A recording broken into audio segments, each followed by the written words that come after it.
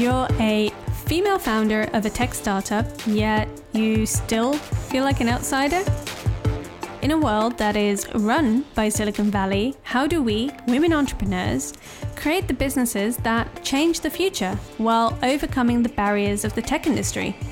This show cuts through it all and is your guide in exploring tech confidently as you become the best founder you can be.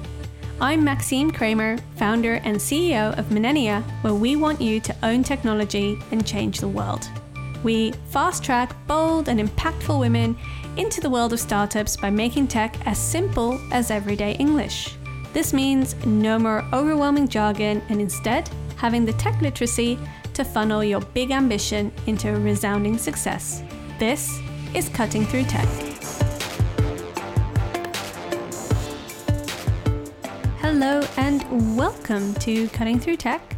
I'm Maxime, and today I'm beyond excited to introduce Eleanor Beaton, global women's leadership expert and CEO and founder of Safi Media, to talk about her views on entrepreneurship and how she almost went and created a tech business, but ultimately decided not to. Eleanor is globally recognized for her work in journalism, entrepreneurship, leadership, and, has supported and coached some of the biggest female CEOs in the world. And I'm extremely lucky to call her my coach as well. She also has a top entrepreneurship podcast called Power, Presence, and Position. And just is in general someone that I highly respect when it comes to making strategic business decisions. And I think they're so incredibly powerful, which is why I often talk about strategy on the podcast. But honestly, Eleanor is queen in this. So in today's episode, really, she takes you behind the scenes of her own business transition and why she ultimately chose a different route to the kind of, raise VC funds and turn her business into tech. Because I think everyone listening to this show is going to have a point in time where they're considering that, or it has already happened to you. And so I believe you can resonate to this type of thinking.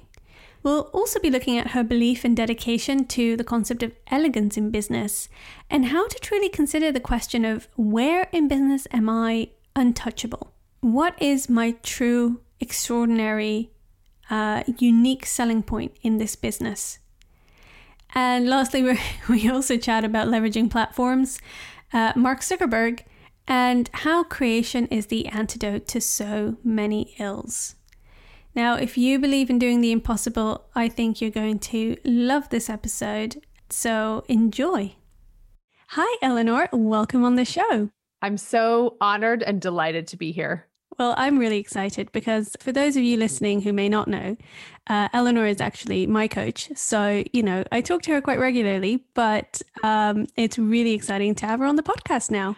You know what? I love this podcast. I have sort of been here from when you launched it and loved the topic.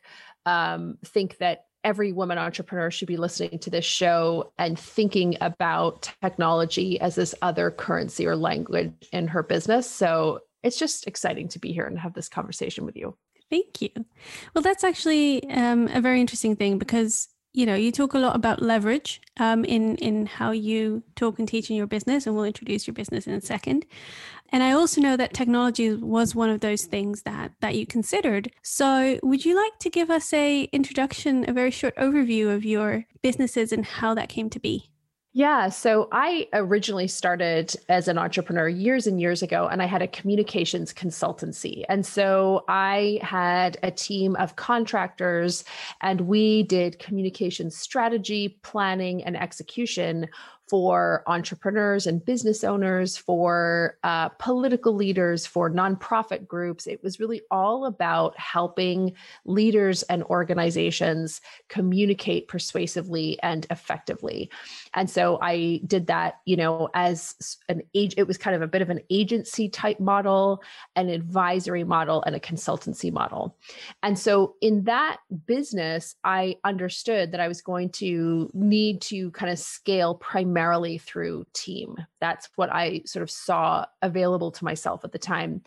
And I just didn't want that. And I have learned, that I'm an action taker. So if I'm not taking action on something, it's typically because there's something I need to sort out. Either I don't really want it, I'm just telling myself that I do, or there's something, it's just not quite right. So around that time, I, was really looking for a way to make more money, to grow my business, to leverage my efforts. I specialized in working with leaders, a lot of very, very successful entrepreneurs. And being humble, but not modest, I was like, they're smart, but they're not ridiculously that much smarter than I am. If they can do it, I'm sure I can do it. So I started thinking about what I like, right? And how I might be able to leverage my efforts and my knowledge to grow the company. And so that's when I decided I was going to move into the business of selling expertise, which I think is what any teacher, coach, mentor is doing. It's a knowledge economy. We're packaging up knowledge and selling it. And so I started doing that. And that's when I started thinking about, how am I going to leverage technology to allow me to do this better, smarter, more effectively? Right, because that's actually a very interesting point, because if I recall from our conversations, you had this vision almost of the Netflix of coaching, or the Netflix of this kind of business expertise. And so can you tell me a little bit more about what you were considering at that point in time, and what you envisioned in terms of technology, what that looked like? Well, it was really to solve a problem. And the problem that I was trying to solve is this: what do women entrepreneurs really need in order to be able to grow the way that they want to grow? And we've heard it, especially, in the tech space. Well, they need access to networks and they need access to capital. And that is true. But I felt that they also needed access to sort of timely information. And when I thought about most training programs, they're very sequential. So you complete this, and then you complete this, and then you complete this. On the one hand, that's really helpful because the participant or the learner has a very clear pathway, and you're providing an elegant kind of a system. On the other hand, it can be clunky if what you're teaching is not what they need in that moment. And I had yet to see a really effective way of delivering knowledge in this way that was sort of commonplace in my industry. But I was noticing that when I watched Netflix, they always seemed to know what I wanted to watch later. Like at the time, I was going through this mega Breaking Bad addiction, and they just kept hammering me with sort of binge-worthy thrillers a la Breaking Bad. And I was like, this is so interesting. They have these algorithms, they have this technology to be able to feed me on-demand entertainment. How might I be able to do this in my business? So that's when I started thinking about it. And that's when I started going down the route, because I felt very limited. I was having by the technology, I was having a lot of conversations with my peers. And what I was realizing was everybody was just kind of doing the same thing. There was not a lot of original technology thinking, technology influenced thinking and planning that was happening in my industry. There were not a lot of geeks. There were not a lot of nerds, and I say that with massive respect. So that's when I started going down the route of talking to more technology type people, of starting to sketch out what an app might look like, starting to go down the path of securing financing. And I mean, I took it quite far, and then ultimately decided it wasn't the way that I wanted to go. But that's really what it was a problem I was trying to solve. It was a gap in the marketplace. There was a need that I saw my clients having, and I wanted to try to use technology to address it and to fix it. So I think this is brilliant, because this is a pathway that I think a lot of people can relate to, because effectively you've just distilled down what almost anyone that comes to me says. And, I see a gap in the marketplace and I can feel it. I've got this idea, I've got this concept, this knowledge that I want to pass on. How can I do that with technology? Because, given that we're so connected right now, technology feels like the perfect delivery mechanism to get that out to as many people as possible. And going in on what you said specifically in terms of algorithms, a lot of people think also that is the answer. Like, I want it to give people what they need at that moment in time, because we've become so accustomed to that, like by our own use of technology. But what I love is what you did next. So can you tell me a little bit more? You said you took it quite far, but you decided not to. What was happening in that decision process there? What was happening was this. I mean, to me, I'm obsessed with elegance in business. And when I think about the apps and the technology that I use that I like the most and I return to again and again, they're just super elegant. I think about the process of hailing a cab, and I remember thinking about hearing about this, and I can't remember, someone was using this analogy and I loved it. And he was like, before we all used to get cabs and it was just a pain in the butt. And then the founders of Uber come up with an elegant solution that not only solves a problem, but makes it enjoyable to do so. It's fun to get an Uber, or a Lyft. It's fun, it's elegant, it makes the whole process better. And I think that comes from having this facility with the technology from the beginning. So as I'm going down the road, a couple of things are happening. Number one, I'm seeing, okay, there's a massive disconnect happening here because I sort of know what I want it to do, but everything that I say about what I want this technology to do is based on a very elementary understanding of what's possible. Like, I don't even know what's possible. And so I'm having these conversations, and I did decide to hire a usability person because I was talking to a lot of people who I knew about how to do this, trying to get as educated. I'm a former journalist, so I just talk to people. That's how I get the lay of the land. And so I hired a usability person to kind of help translate what it was that I wanted to do. He did. And he's like, I think you might actually be better off putting together technology that already exists.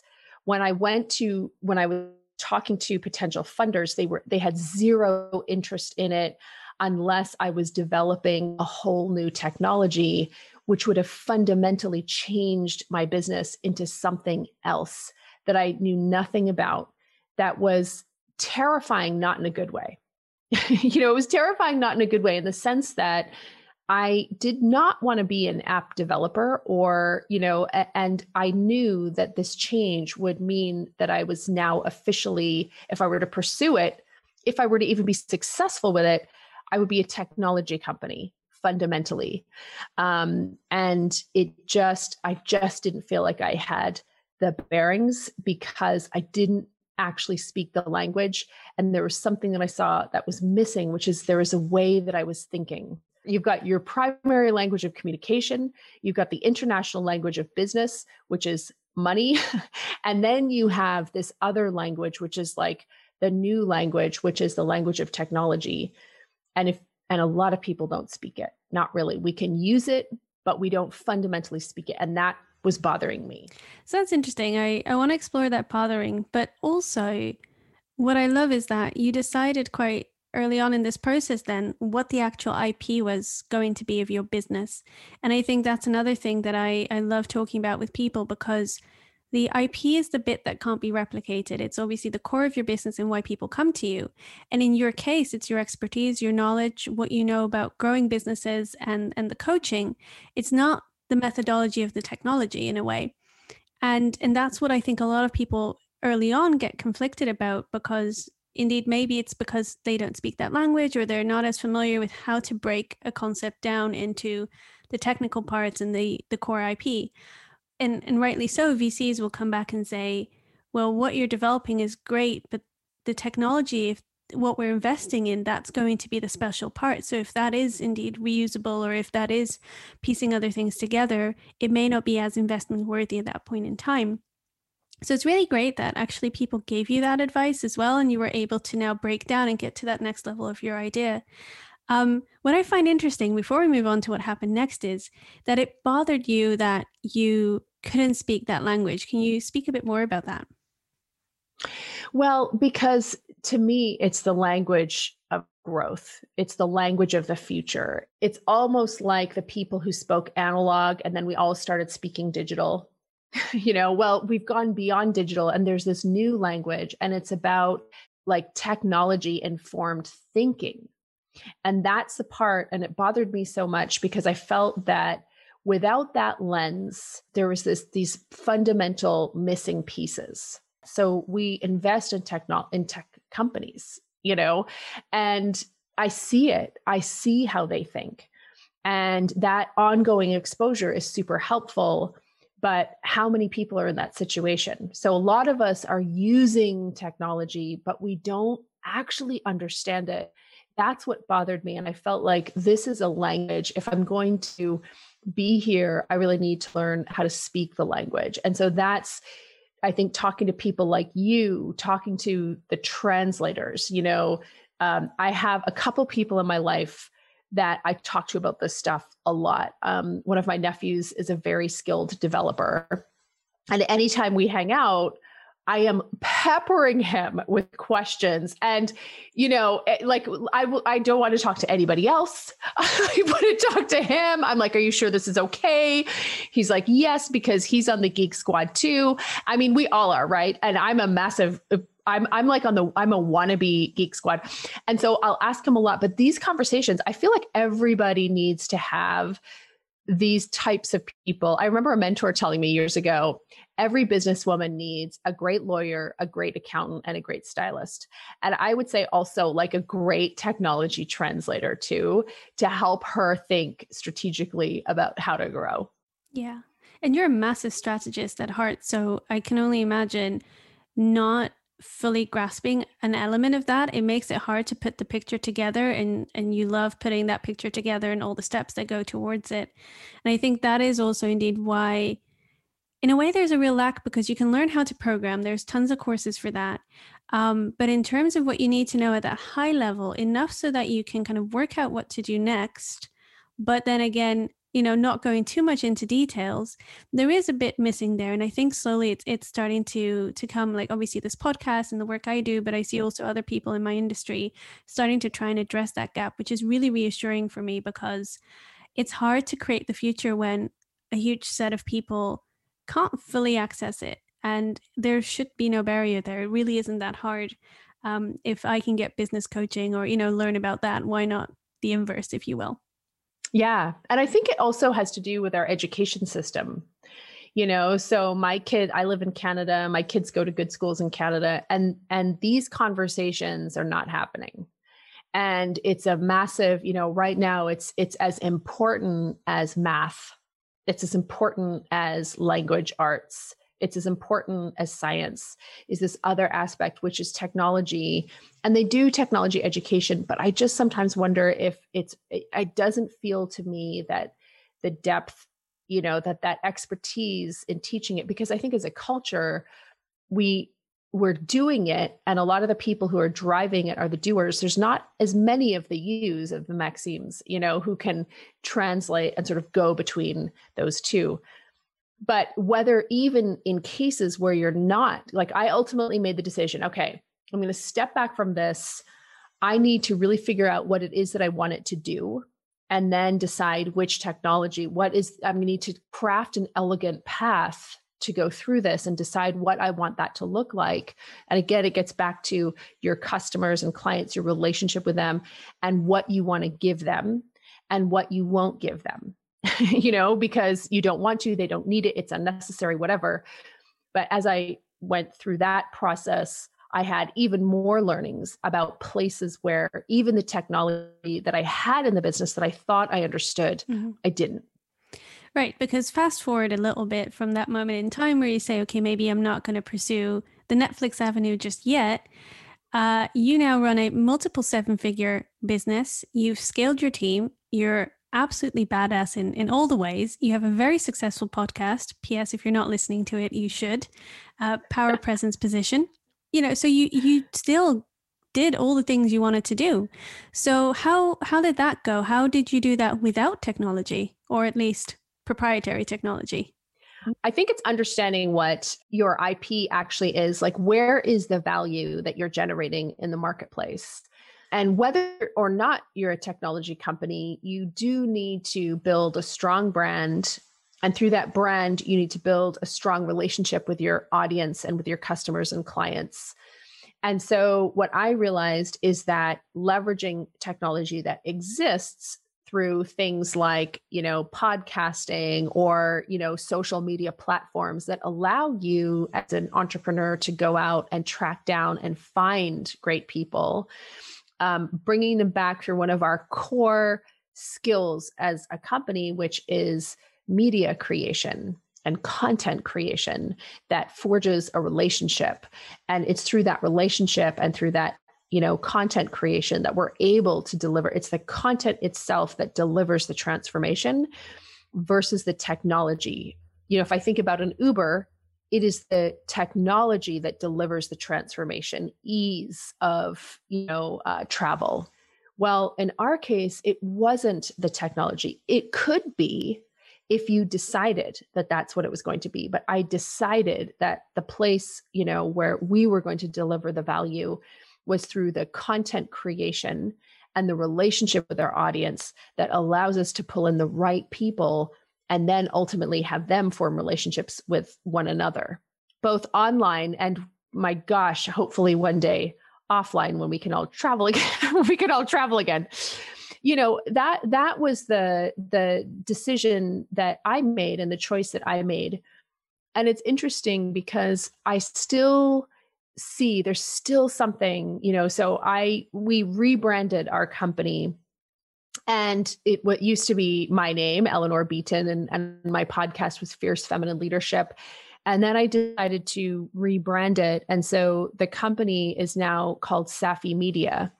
And people were like, why is it media? I thought it's a coaching company. I'm like, it is, but we are a media company. Like that's what I see more than anything, in terms of what we are and how we deliver the value that we're known for. I love that. Can you tell me a little bit more? What made you really decide this is it? It was a few things. I started to feel that there were limitations to having the company be named just after me.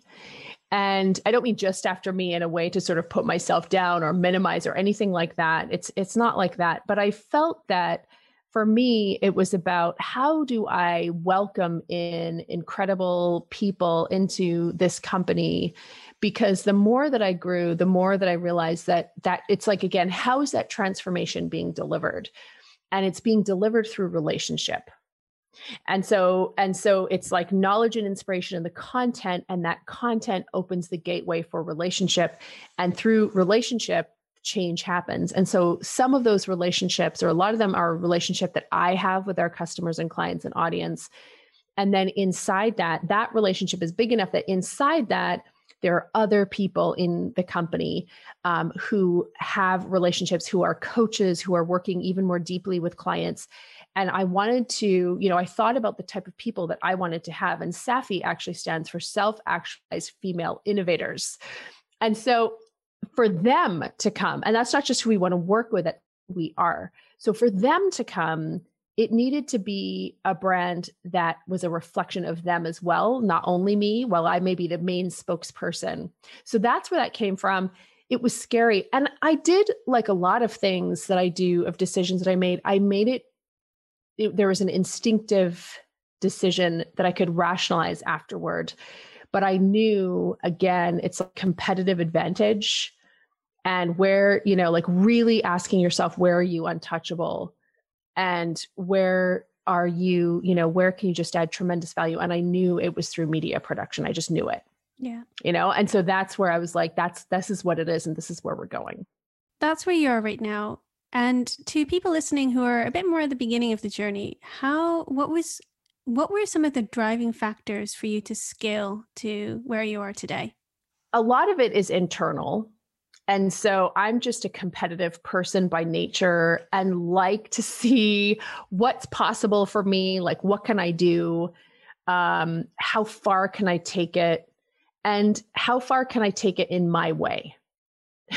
So it's like, how far can I take it? And I have a little bit of an inner sort of skeptic that's very helpful as a journalist.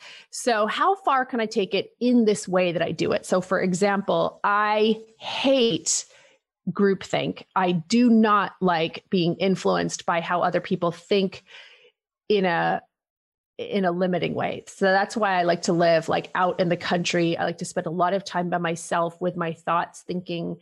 I like to get input from the best minds and then allow that to sort of percolate and start creating things. So for me, it was about how can I, the thing that drove me to scale was how can I be the best that I can? How can I keep raising the bar for myself? So it was extremely internal. And I think that's a thing with motivation. Sometimes people will say, especially to coaches, I want you to hold me accountable and I want you to motivate me. And I'm like, okay, well, we're not going to be able to work together because nobody can do that for you. It is 100% inherent. And anybody, if people say they can motivate you, they don't understand what it actually is. All we can do is support in removing barriers, but that internal. So my drive to scale was very much internal. And I just kept believing in the impossible. And I think when you look at a lot of entrepreneurs, we don't really understand things like realistic. That word, I don't have a lot of time for it. I just am like, what even is that? Whose realism are we talking about? Entrepreneurs are can be very aggressive in terms of our goals. And I think this is something that, we're very often very misunderstood about it. So I will set goals and they'll be major goals. And if I don't hit them, it doesn't bother me that much because I know, you know what I mean? We moved the needle. But one of the things I've had to learn is how to translate that. But that's really where, to answer in a long-winded way your question, that's where it came from. It was just this wanting desire to explore, to see what was possible, and to kind of live my life as a kind of a canvas for what is possible for me. How can I be an example for other people? Definitely. I think that you hear that a lot when you were talking to entrepreneurs, right? There's an element of doing it on my terms. And it's amazing because when you start doing that, you realize it's actually fine and it's completely possible to some extent. Like you say, you may not hit the goal exactly, but you're definitely getting a lot closer. And, we've got so many fabricated ideas of what's normal or how work should be, how business should be, how family life should be. And actually you can kind of rewrite it to suit you. And the freedom that comes with that is amazing. It is amazing. And it totally is amazing. And I mean, I think that the biggest thing, the biggest challenge for entrepreneurs, I think, is this constant space of existing in the gap between what it is that you want to create and where you actually are. So, as an entrepreneur, you're spending a ton of time in a future state. Clearly articulating what you want this future state to be, what it is that you want to create, what are the results that you want to bring into reality. And then you've got to come back to the present, which is quite different from what that looks like. And I see, I actually think that one of the fundamental inner strengths for any entrepreneur to be able to cultivate is that ability to exist between those two places. It's the place where I see most people struggling. It's what causes people to give up. And giving up is why most businesses fail. It's not because the idea sucked, and lots of ideas suck. You just pivot, you iterate. I've never seen an idea that worked the first time. There's generally lots of innovation and pivoting that's happening. But the agony of being here and seeing this other place so clearly and vividly, and how you exist in that liminal space. And that liminal space between two things is just super challenging for people, especially high achievers. I can definitely relate to that. And whenever that's described, the thing I always picture is, and I think many people can relate to this too, is you have this image in your head and then you try and draw it and it just looks like a 3-year-old did it. And, because not all of us are born artists. And that is what it is. But, of course, over time and with practice, if that's what you want it to do, it would get perfectly better. So it's just reminding yourself that that's actually a very normal thing. You see that in all areas of life, not just business. And so just because here you've got a much clearer idea of the future and you feel that tension a lot more, doesn't mean that anything is wrong or that you should stop in any kind of way. You know, it's definitely a case of keep calm, keep going. And it's amazing, I think, as well, what happens in a year or just, 1 or 2 years. Like a lot of people underestimate what they can actually get done in a year if they dedicate the time to it. We always start with New Year's resolutions and people give up after a week and think that they can undo things or create stuff in just a day or two. But it's actually small, meaningful action consistently over time that pays off so much, I think. I could not agree more. And I think a lot of people intellectually understand resilience, but to live it is quite different. It's very challenging, especially if you want to bring a new technology solution into play, as an example. Is particularly if you want to design an app or something, especially if that's not your background, you want to truly create something new. I mean, I think resilience is so important. But in that place of underestimating and overestimating what we can do in a day and underestimating what we can do in a year, or something like that, there's something else in there, which is that ability to be open, to learn the skills that you need to learn, to be willing to change, combined with the understanding of where you need to stay true to yourself. Because it's so interesting. Like we were talking about, tech, and we're talking about, I have known every business is going to have its core strength and this place where it's untouchable. And when I say untouchable, what I mean is I'm trying to create an emotional response in everybody here to know, it doesn't mean you're the very best in the world at this. Sometimes that can be intimidating, but you're just really good. And for most people, that core untouchability doesn't change, And one of the things that I've seen is where you can stay close to that, where you can ground yourself in that is what allows you to stay true, so that you might pivot a lot of things, but the heart of who you are doesn't change unless you're doing that very intentionally. We're going really deep here. I hope people can follow along, but it's like, if you can get that, if you can know, where am I going to be open and where am I going to stay true to who I am and what we do really well as a company, you can't go wrong. Exactly. And I think the examples there are just the brands that there are certain companies that you can see that have been around for a long time. They've done a lot of different things, but there is that core element that stays. And I think that's just a example of what you're describing. And it's harder sometimes to see that yourself, but looking back even at your life, I think, not even just business, what are some of the core elements that you always keep coming back to, or a certain vision or a value or a way of life? And how does that inform what you're trying to do now? And I think cultivating that intuition as well is so key, like you say, to know when to pivot and when to stick with stuff. Yeah, totally. Couldn't agree more. Great. So, you've got big plans for the future, and I know you've done your rebrand, and what's next, and how does technology still play a big role in that, or is it? You mentioned Safi Media, so it is definitely a direction of media, but how is technology going to support that? And it's hard to talk about it without talking about this year. So first of all, the kind of separation that we all have is massive. Just that feeling of disconnection. It's been very, very difficult, very hard on people's mental health. It's hard to talk about the year 2020 without sort of talking about that. And then on top of that, because what we replaced in-person connection with was things like Zoom connection, one of the things I started to notice is that I did not want to consume information online.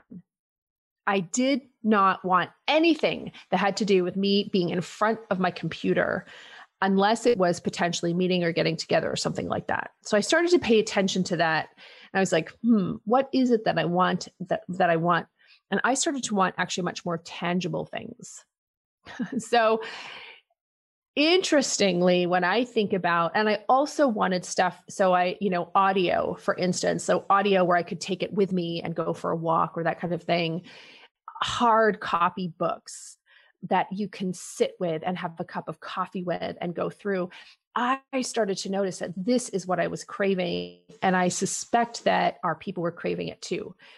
I also started to notice increasing frustration with Mr. Zuckerberg. And like, you know, a lot of the big social platforms. And that was interesting for me.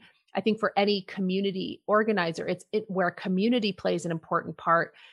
We're very much caught in this. We're in a catch-22 because I have done my research, and with people who have taken their communities off things like Facebook, you start to see plummeting engagement because people aren't using these. You have to retrain a new addictive behavior, you know, which is difficult to do. He's done such a great job. So there's a swirl of things happening, but what I am trying to pay very close attention to, and I think, you know, as far as what comes next, there's what's going on with me and what I'm noticing, but it's really coming from my relationship with my audience, you know, with my clients, and what is exciting them? And there's this return to tactile, I think. So what does that mean for technology? It actually probably means that for us, a lot of the technology that we'll look at will be fulfillment and logistics technology. How do we effectively get tangible stuff out to people? What's the best way to do that? What's the best way to handle print on demand? What's the best way if we want to actually have textbooks that we can send to people? How do we do that? It's logistical technology more so than potentially communications technology. So these are the thoughts that are going around kind of in my brain as far as what technology looks like. I love that. And, you know, same, I love a good book. I love something good hands-on. And, you know, weirdly enough, don't we sometimes miss school where you got ready for school, you had your notebooks, you had your stationery, you had your textbooks, and everything's ready and you can scribble your notes. And, you know, there's something I think as well about if you're trying to facilitate learning in a as, you know, 360-degree way as possible, there are different touch points, and having physical books and hearing things, seeing things, writing things, reading things all together can, you know, it means that I think content just sinks in so much better. Oftentimes we look at a piece of material online and we just watch it, and, you know, maybe one point sticks with you, but you forget half of it. So I really love that idea. And I love how you indeed describe it as much more around fulfillment and logistics. And that's another thing. People think of one thing when they hear the word technology, but it's everywhere and it enables and facilitates so much. So it's much more about, I think, what do you want to do as a business, and what of that needs to be as automated and smooth as possible such that it can help you do that, but it doesn't have to be the core or the end all and be all of things. Yeah. And you know, what's so interesting is that, you know, if you look at, so if from an entrepreneurial perspective, if you look at what technology has done, technology has contributed to massive wealth creation and massive information consumption, you know, and one of the big challenges, and I think this is especially for women, and that's why I love this show and have shared it and will continue to share it, because we need to be having these conversations, which are not just about consuming. So for instance, I'm just going to go on a bit of a rant here. I have been seeing the inordinate number of people who are dancing and pointing in the air for Instagram Reels, right? Insta Reels. It's all about you're dancing, you're pointing. I sound super crusty, like a crusty old lady here, but that's cool. I'm all fine. Like, this is not a criticism of doing it. But this is where particularly women are spending massive amounts of energy creating engagement on other people's platforms, rather than, you know, having conversations about like this, where it's like, hey, how do we own the platforms? And it doesn't have to be like, how do we leverage the platforms in a way that truly benefits our business? What's possible? So it's not just followership that's dictated by people who want us to be addicted to platforms, but it's taking a look at how do we want to use it, what's going on. And again, I think that, you know, as an entrepreneur, it is the heart of it always is your relationship with your audience.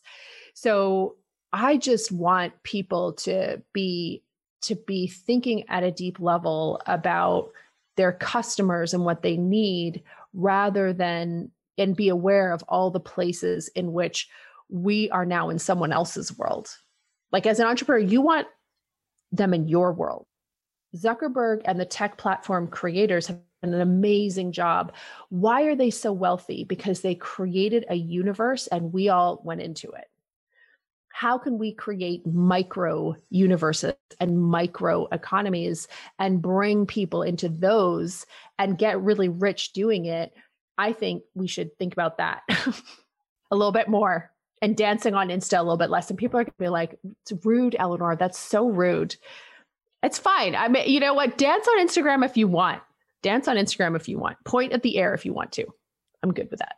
There's so much I want to say there, because I think if you start intersecting technology and kind of women's rights and feminism, there's so much there where I think on the one hand, it's helped. Platforms like Etsy or, blogging in its entirety has opened up an entire line of work for many women. But equally, I think, and this runs so deep, there's still something about women and the worth of themselves. Women, we have to be seen, right? We have to be beautiful. We have to be pretty. We have to be photographed and captured in some way. And that is our worth somehow for some bizarre reason. And so dancing on Instagram and getting those likes, it's what we grew up being told, right? If you look at Keeping Up with Kardashians and everything. So many, especially young girls, want to be Insta famous because that is where the worth is. And that's upsetting on so many levels. I mean, again, like you say, dance on Instagram if that's what you want to do. Dance on Instagram if you're funneling that into a business as an entrepreneur. Brilliant. Yeah. But it is interesting how certain beliefs in our culture have just translated online and almost exasperated it in a way that I wonder what is next sometimes, Yeah, well, and it's interesting because a lot of the addictiveness of these platforms is actually encourages a lack of innovation. So there's not a lot of we're living in the great age of technology where only the tiny, tiny few are actually innovating, the rest are following. And so it could be a simple matter of, because, it's interesting. I think you have to pay attention to your instincts around this. I started having this instinct recently of making things ugly. So I was like, you know what? I want to make a very ugly sales page, and it will literally be 4,000 words long. And it'll be black words on a page. And this is not new or innovative, by the way. This is like classic old school direct response style. But there's this whole thing where I'm like, I do not want it to be beautiful. I do not want to be airbrushed. I just want my ideas to come out, because who do I listen to? Where can we bring back, like resuscitate something that worked in one industry and bring it into our industry? What are the norms in my industry? Do I like those norms? Can I smash them in some way? And how can I halt this followership that happens when you have massive tech platforms that are created to be addictive? We think that they only impact kids, but they impact all of us. So we become kind of a sheeple society, which is anti why so many women got into entrepreneurship to begin with, to be free. This is a larger conversation, but there's so much freedom, when you just are aware of what's going on and you think to yourself, does this work for me?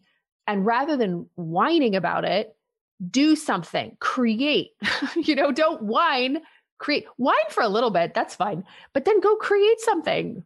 Go do it. Creation is the antidote to so many ills. And on that point of addiction, it's true, because it is literally a whole host of people's jobs to sit there in a meeting room, brainstorm and think about how can we increase engagement? How can we make sure people are on this all day, every day? And, no amount is enough. You could spend 10 consecutive hours on Instagram and they'd still be like, how can we get that number up? Because, that's a business and business exists to make money. So it's these business models are, I have a lot of thoughts and feelings about this, so I'll just pause it here because we're going to be here for a long time otherwise. I know. But yeah. But here's the thing though, that feeling that you feel, and the feeling that I feel, that's the lifeblood. That's what we're looking for. When we feel that way, that generally when we funnel that into something constructive, so much good. Steve Jobs talked about the primacy of righting a wrong, and how so many great companies are built from this desire to right a wrong. So that energy, it can be uncomfortable, but it's so powerful and constructive when put to good use. 100%. And this is why women are going to create a better digital future. So thank you so much for taking us really behind the scenes of your entire entrepreneurial journey. And, that thought process that comes around considering technology, which I love what you've done, because I think everyone should consider it, and then they should make a very deliberate choice about it. And, get back to the root of what you're trying to do, what will best support the business. It's not about what's cool, but more about, indeed, what does your audience want? What do they need? And how can you best get that done? So that was very inspiring. Thank you. And I loved also what you were saying earlier about people creating their own platforms, right? And instead of just spending all that time on other platforms. So how can people learn more about that? Because I know that's an upcoming big topic for you. And how can people, just get more of you in general and work with you? Oh, thank you for that segue. So there's two places I think that people should go. So one, if you really want to see sort of platform creation, and for me, again, it's about the platform is all about intimacy and really tight connection with people. So I would go to eleanorbeaton.com/join. That is an old school email list. I know people are like, oh my gosh, are you serious? Another email list? Yeah. And you're going to get 3 amazing emails a week. And people tell me that my emails are the only ones that they read other than ones coming from their personal friends, because I make it my mission to be entertaining. So I would go there, because that's where, like, if you resonated with the way that we're talking about things today, and just kind of the point of view, and how sometimes having this alternate point of view can just kind of unlock something where now you're thinking about things differently, I would get on that list to check out those emails from me. And then also, of course, the podcast Power Presence Position. It was such an honor to be here. This conversation, as soon as I heard about the work that you were doing, I was just like, this work is so important, because we as women cannot only be consumers of this. We need to be not only creators of technology, but shapers of technology. And so I think I just can't emphasize enough how important the work that you're doing is, and how people really need to pay attention. Thank you so much, Eleanor. That means a lot. And I really appreciate that. So yeah, you heard it there, folks. And the podcast, I, by the way, have recommended this podcast to so many of my friends, and they fall absolutely in love with it. There's a certain level of sass and deep educational knowledge in there that is just a very addictive combination, talking about different, addictions. So that's right. Exactly. Yeah. Go check out the podcast and more of Eleanor. And thank you so much for being here today. It was an absolute pleasure. And thank you for taking the time. Thank you. Thank you, Eleanor. And I hope you had a great time listening to that conversation. I just always love chatting to Eleanor, and her viewpoint on business and her insight I find truly refreshing, I think, is the best way of putting it. And I just, even that piece around how you exist in the gap of where you are and where you want to be, and that is actually what, in many ways, entrepreneurship is, I think makes it relatable, and suddenly also makes all of the struggle just make so much sense. It's like, well, of course, if I'm stuck in between those two things, it's going to be hard, it's going to be difficult, but ultimately it's going to be worth it, because, I have a vision of where I believe things should be, and so I'm going to work towards that every single day. So if this was your jam, go listen to Eleanor and join her newsletter. She's right, actually. It's a very entertaining read.